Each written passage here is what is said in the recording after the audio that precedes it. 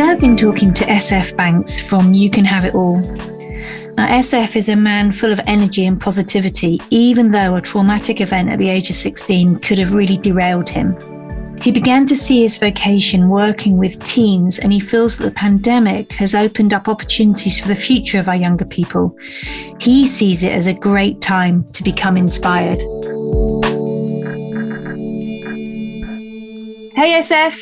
Hey, what's going on, Marie? How are you? Really good. So nice to see you. Thanks so much for coming on my podcast. You're the first one of series 3. Awesome. Yay. All right. It's great to be the first. Yeah, right. So paint a picture about your world. What's going on for you now?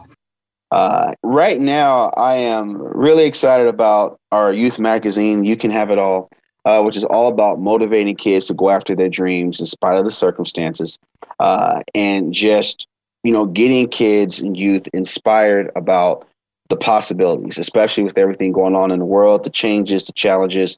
I feel like right now is a great time for youth to be inspired about what it is that they can do. And so doing that and, just working with youth, getting ready for our youth camp that we do every summer, and fingers crossed that that'll be able to happen this year in spite of all the COVID stuff, because it is a blast. We have a great time. I think I have more fun than the kids sometimes. And so that's really what we're working on, getting all that rolling. Brilliant. And where are you? Where are you based? I am in Atlanta, Georgia, USA. Very good. Yeah. And you just killed me by saying that, your snow is an inch and the country stops. Well, same here. Same in the UK. We just have to have flakes of snow and everything stops here. I'm telling you, man, it's interesting. They'll shut the schools down, no one will be on the roads, and it's, 6 inches of snow. And I lived as a kid, I lived in Seattle, Washington for a while. And then I also lived in Denver, Colorado, which gets a ton of snow.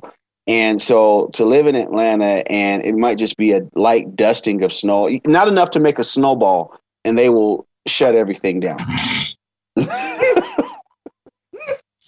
So listen, your story as a child, tell us what happened, and which set you on this path to be working with young people, which we're going to really explore in this podcast.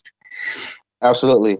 So growing up, we had a really close knit family. Just, my grandmother, my grandfather, my mom had 6 sisters and 3 brothers.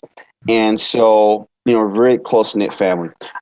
So one of my aunts, actually my sister was getting married, and one of my aunts was coming from Seattle to Atlanta for my sister's wedding. And her husband was a pretty jealous guy, and he thought that she was going to leave him for another man. And she had told him that she wasn't going to leave, that she was, coming to a wedding. Hey, we're coming to your niece's wedding, and, why don't you come with us?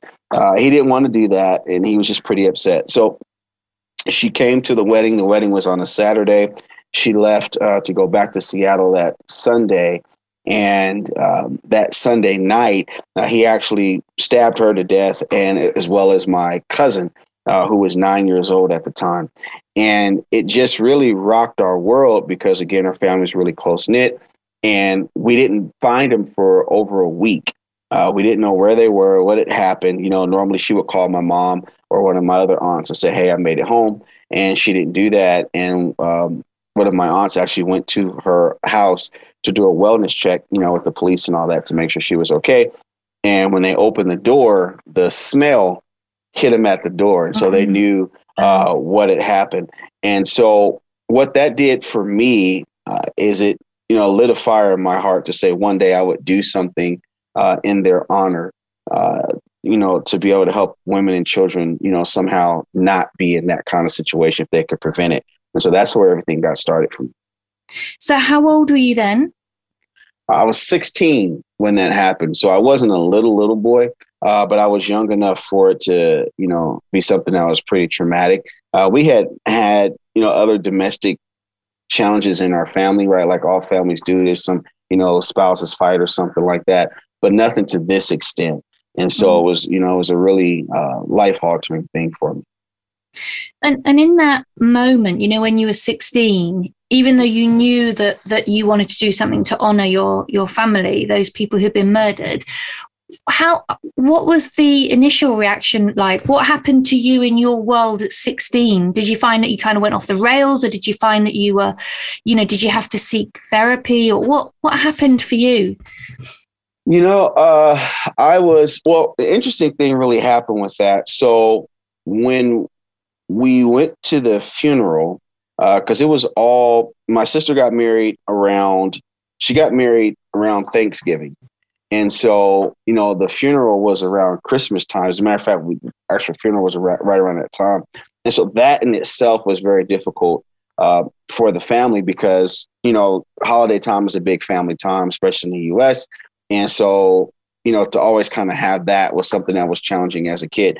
But he murdered him, and then my uncle was on the run for a while. They couldn't find him. The police couldn't find him. He was wanted. And we were actually in Seattle, the whole family, for the funeral.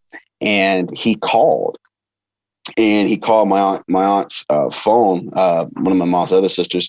And my sister answered the phone, and he said who he was, and she just couldn't talk to him. And so she gave me the phone, and I said, hey, how's it going? We didn't want him to know what was going on because he was on the run. He said, hey, well, what are you guys doing in Seattle? I said, hey, we're here, for Christmas. And, we're trying to find my cousin, and we can't find him. We're trying to, get everybody over to celebrate. And he said, well, have you guys gone to the apartment? And we said, no. He said, well, you guys should go to the apartment and check on him. And I said, oh, okay. And I said, what's going on? He said, man, I'm just really stressed out. I'm just really bummed out right now, blah, blah, blah, blah, blah, blah, blah. And he said, well, where are you? And he was actually on the border between Washington State and Oregon, and which is Northwest, United States. And so we said, okay. And he got off the phone. I called the detective and said, hey, he's at this hospital at this place. And they actually went and picked him up. And that's how they got him. Wow. And yeah, that's how they got him, and actually, and then prosecuted him. And now he's doing life in prison. So the effects of that, there was a sense of vindication for me because we're able to get him put in jail. So that helped. I didn't go to counseling. Looking back at it, I'm sure it would have helped. It would have helped, especially with my sister. My sister took it a lot harder than I did, I think, just because she kind of felt it was her fault, right? Just if she wouldn't have come down, then maybe this wouldn't have happened and blah, blah, blah. But we didn't get counseling, and that's something that probably would have helped us just kind of cope with it a lot better. But I think I got so angry that it happened that I used that anger to, I think I just kind of bottled and compartmentalized it for a long time. Like I talk about it more now and what happened more as an adult than I ever did over the last, 20 years of my life. I can imagine. Yeah. Because actually for a 16-year-old lad who's had this trauma, to be on the phone to the guy and stay calm and get the information that's required to get that. You can't script it, SF. You cannot. You cannot. And it was just, I remember I was just very calm, and it was just like, okay, how do we get this guy? Right. Cause that was the thing. How do we get him? And then, and everybody was kind of nervous because you didn't know where he was. So we didn't want him to come up to the house, right? He had just, murdered our family members, and we didn't know where he was. And, it wasn't scripted, and it was just, it was really a great thing for our family, and that we were able to get him behind bars. God, man. Yeah. Blimey, what a story. And then, so you said that anger, did that anger, how did you do through the rest of your schooling, and then moving on? And I really want to go into, the things that you've done to support young people. But, how did you go from 16 to the end of your schooling? For the rest of the time, I did well at school. Like I said, I think the thing that I did, looking back at it now, is really compartmentalized it, and just kept moving forward. And I don't know how I did that, truthfully, because it wasn't something where I said, hey, I'm going to forget about him and and just, put it to the side. I mean, it was really hard the first couple years for our family, just because everybody was hurt and angered. I think I was fortunate not to get impacted directly as much as some of my other cousins. And maybe that was because I was the one on the phone that was able to help get him locked up, that I felt, like I said, a sense of vindication that, hey, we did something, you know what I mean? Okay, he's behind bars. He's never going to get out of jail, and all this stuff. But it affected my cousins and relatives really bad. I mean, I had cousins that pretty much like snapped, just mentally. And, they just had a lot of mental health issues after that. A lot of my aunts, same thing, dealt with a lot of mental health issues or some drug abuse after that, because it was just such a traumatic thing, because we knew him as well. Right. I mean, he'd been in the family our whole lives, and he was, like an uncle as well. And it was such a surprise to everyone. It was such a shock. And so I think I was able to make it through it. And I was a little bit more fortunate to some other people in my family. Yeah. And, I get a real sense of strength from you, that really seems to come across to me now, that through it all, you had a sense of justice or right, or just a strength of your own self. Right. Would that be fair? Right. Yeah, no, that would definitely be fair. And then at school, I was very busy. So at that time I was in high school, and I was really busy, with doing stuff, because the thing was, okay, you got to get to college, and my mom didn't have the resources for me to go to college. So I knew I had to get a college scholarship. And so I was playing sports at that time. I was debating. I was in all these different activities. And I think that's what really helped me. Was that my mind had to be on all these other things, because there was such a big thing, and I didn't want to have a failure. I really wanted to be able to do something in honor of my family, to make my family proud. And so I think that's where the energy went. I was able to channel it, to take it out on my work and, sports and stuff. No, brilliant. Well, yeah. Because it would have been, the option to go the other way is also there, right? So absolutely. So good for you. Absolutely. So then you went on with this desire to support young people, and then you started to produce so much stuff. I mean, I don't know. Do you want to tell us how it started chronologically, or how do you want to do it? Sure. The funny thing about it, Marie, is that I never wanted to work with kids. I couldn't stand kids, actually. I couldn't stand kids. The last thing I wanted to do was work with children. And it ended up happening that way. Around 2008, there was a big recession here in the States. And I was on the finance side of real estate. I would help people get finance for houses. And there was, in 2008, about 2007 is when it really started. You couldn't get people finance for homes at all. Us too. And yeah, it was just, what in the world is going on? And so I had to figure out how to make money for myself. Growing up, I had been in martial arts. My mom had me in Taekwondo and karate, and I did Kung Fu. And I was just in love with martial arts as a kid, and I always kind of stayed that way. And so about that time, a buddy of mine said, hey, look, maybe we should start teaching martial arts classes at these schools around the neighborhood. And I said, all right, cool, let's do it. It'd be a great idea, and maybe we could make some extra money, because I'm not making any money over here selling these houses anymore. And so what happened is that that business, kind of took off, and we started teaching at schools all over the city. And it was at that time that things that seed in my heart to want to do something for my aunt and my cousin in their honor kind of came out, because I had buried it real deep. It's like you almost forget about it. And it was like, oh man, this is what I can do, right? I can do this to be able to do this in their honor. And that's where it started. And so I Am Defense is the first thing that came out. It was a self-defense program to teach women and children how to defend themselves against aggressive attackers. And that was something I was very passionate about. In doing that, I found there was such a need in youth development. There were so many kids that were lacking self-confidence, lacking focus. They would come to our classes and say, hey, look, my child is lacking discipline. My child is lacking, just self-belief. They're lacking focus. And I said, okay, there has to be other ways to be able to work with these kids besides, martial arts is great for it, right? But it's just, you only have them for an hour. Okay, how do we develop more things? So I started Camp Warrior King, which is a youth camp that exposes kids to activities they normally wouldn't experience during the school year. That youth camp started as a spring break camp, then went to the summer, and then we started doing workshops and stuff year round. And that's where Camp Warrior King came from. And it was like, okay, well, there's even more of a need, right? There's kids that don't come to camp that still need development. They need to believe that they can do anything. They need to believe that they can become what they want to become. They need to have more self-efficacy, is the word that I use for it.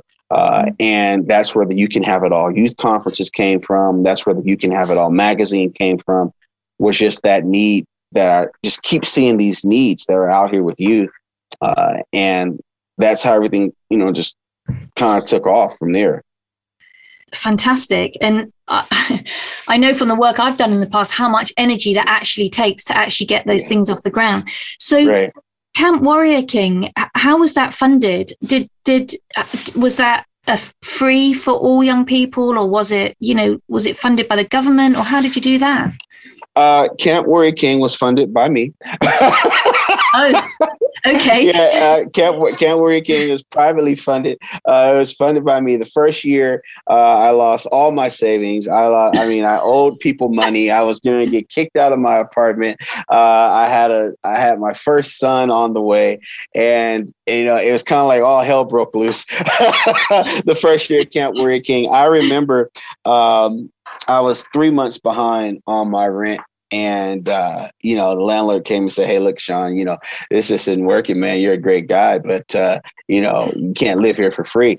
And I remember him negotiating with him to allow me to paint the apartments in the afternoon to pay off my rent. And I said, man, I got a son on the way. I got this stuff going on. Just, give me a second. I got this new idea I'm working on. Right. And he was gracious enough to do that. And so I would work camp I would get there about 5:45 in the morning. I would work all the way until about 8 o'clock at night. And, in the States, especially in the South, the sun is up for a very long time. So from about 8 o'clock until about 9:30 at night, I would paint. And then on the weekends, I would paint. And so I was running about, 17, 18 hours a day, just during that time. But that was how it was funded. It was funded from just sweat equity. I didn't get any loans. I didn't get any gifts or grants from anybody. It was the sweat equity to get it going. And, and then what started happening is, parents would start paying. It's not a free camp, require parents to pay for the camp. And the reason why I do that is because, they pay hundreds of dollars for video games and tennis shoes and all this other cool stuff they want for their kids.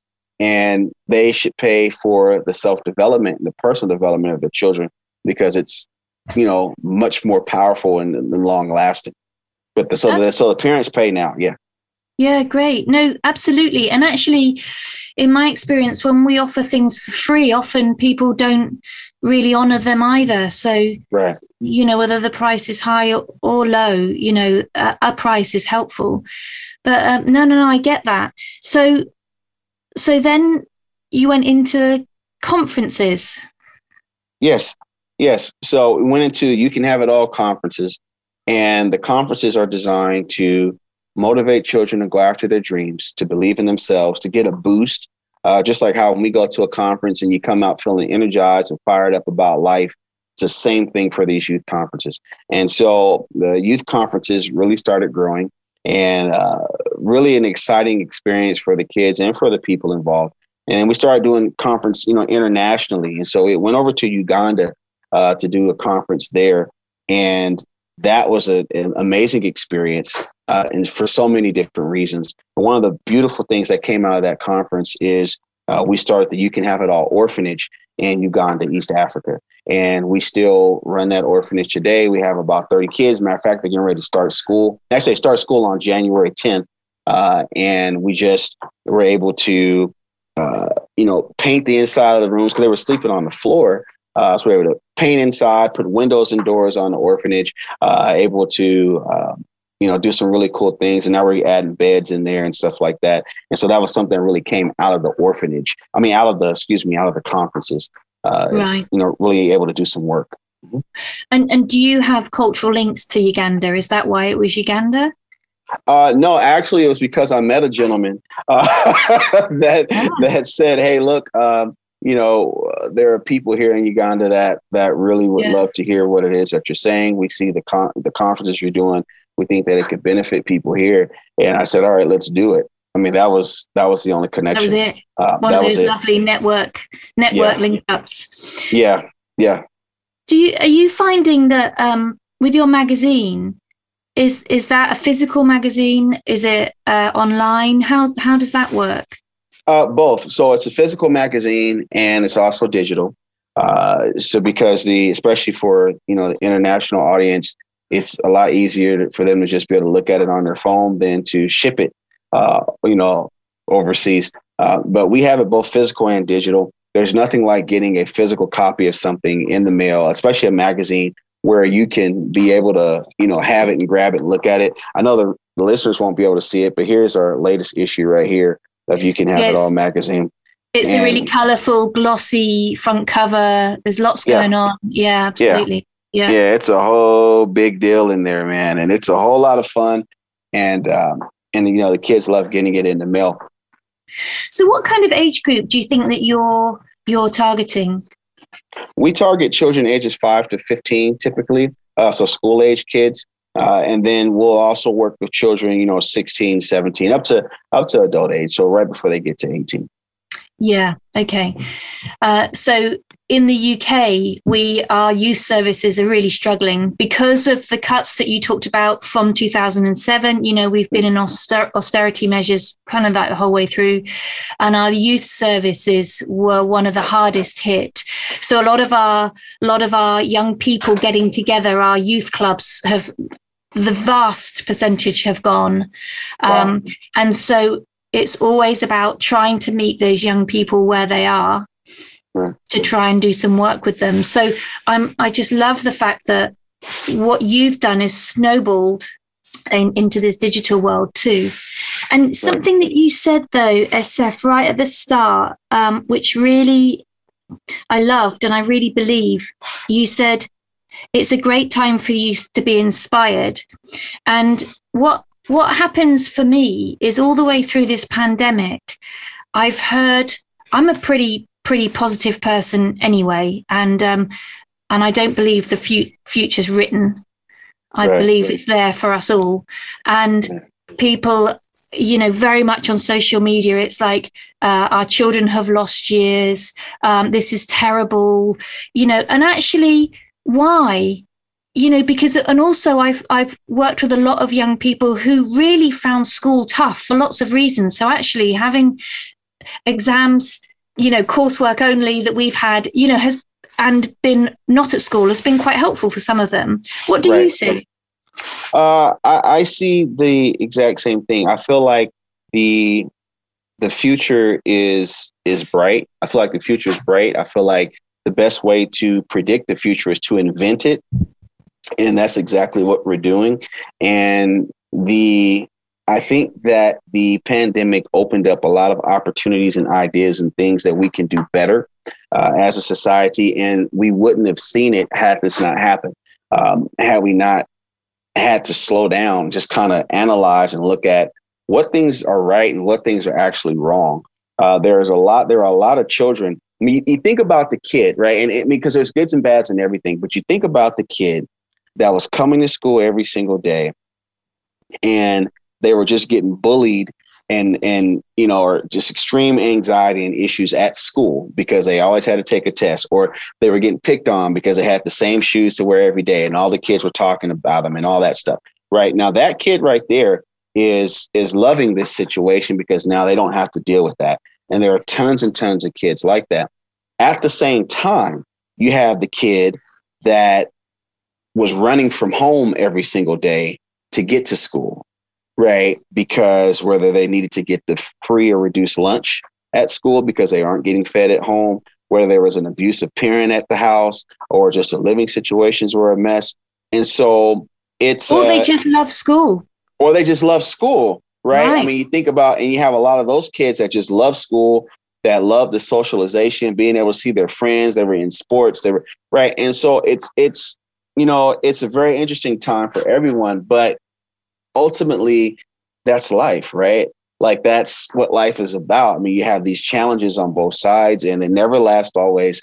And you just have to make it through. And so that is where we are right now. It's just kind of taking the good with the bad, or the bad with the good, if you will, and working through it. So what's your key message when you have Camp Warrior King or the conferences? You know, what's your kind of like strap line, like message to those youngsters? That you can do anything that you set your mind to. Mm. That is the idea.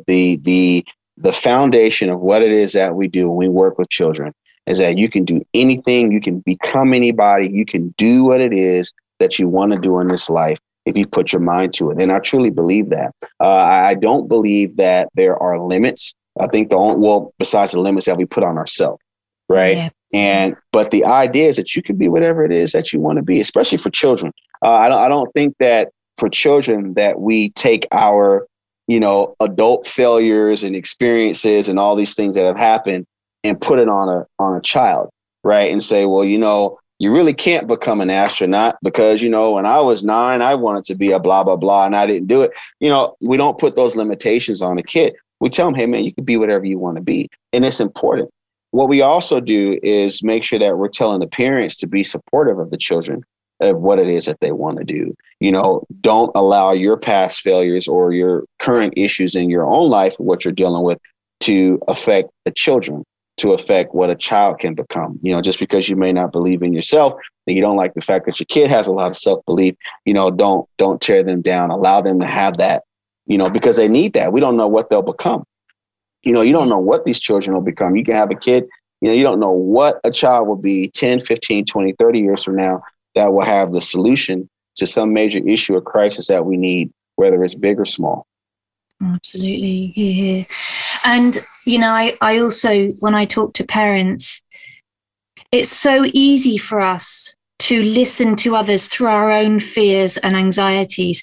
And we're not actually listening to our child and what they're actually saying, deeply saying, not just the stuff that's coming out of their mouth. Right. Absolutely. You have to really listen and really slow down and take the time to hear what it is that your children are saying, because they'll tell you in a lot of ways, or they'll show you, you know, and as parents, we want to make sure that we're paying attention to that so that we can help our children become the best version of themselves, because that's all that we really want to do. Right. Like I don't think too many people really care about their child being the richest person in the world, or being, you know, can we show them how to be the best version of themselves, to have a happy and productive life? You know, I mean, if your kid wants to be, you know, an artist and just, you know, paint, you know, paintings all day long, if that's what's going to give them the most joy in the world, then support them in that. Right. Because that's ultimately what you want. I mean, yeah, everybody wants, you know, this kid is making all this money and all this hoop stuff. But if it doesn't make the kid happy, then what have you really proven? What have you solved? Yeah, I love that. And and what we're talking about, it's so innocent, isn't it? What we do as parents, you know, it's so and I think when we do listen with a slightly quieter mind, we can hear so much more, for sure. Absolutely. So what's next for you? Well, what's next for us is continuing to expand the brand of You Can Have It All, to expand the brand of the magazine, to get it in more countries. I believe that motivation is a universal language, and that all children around the world should be motivated, or allowed to be motivated and to be inspired.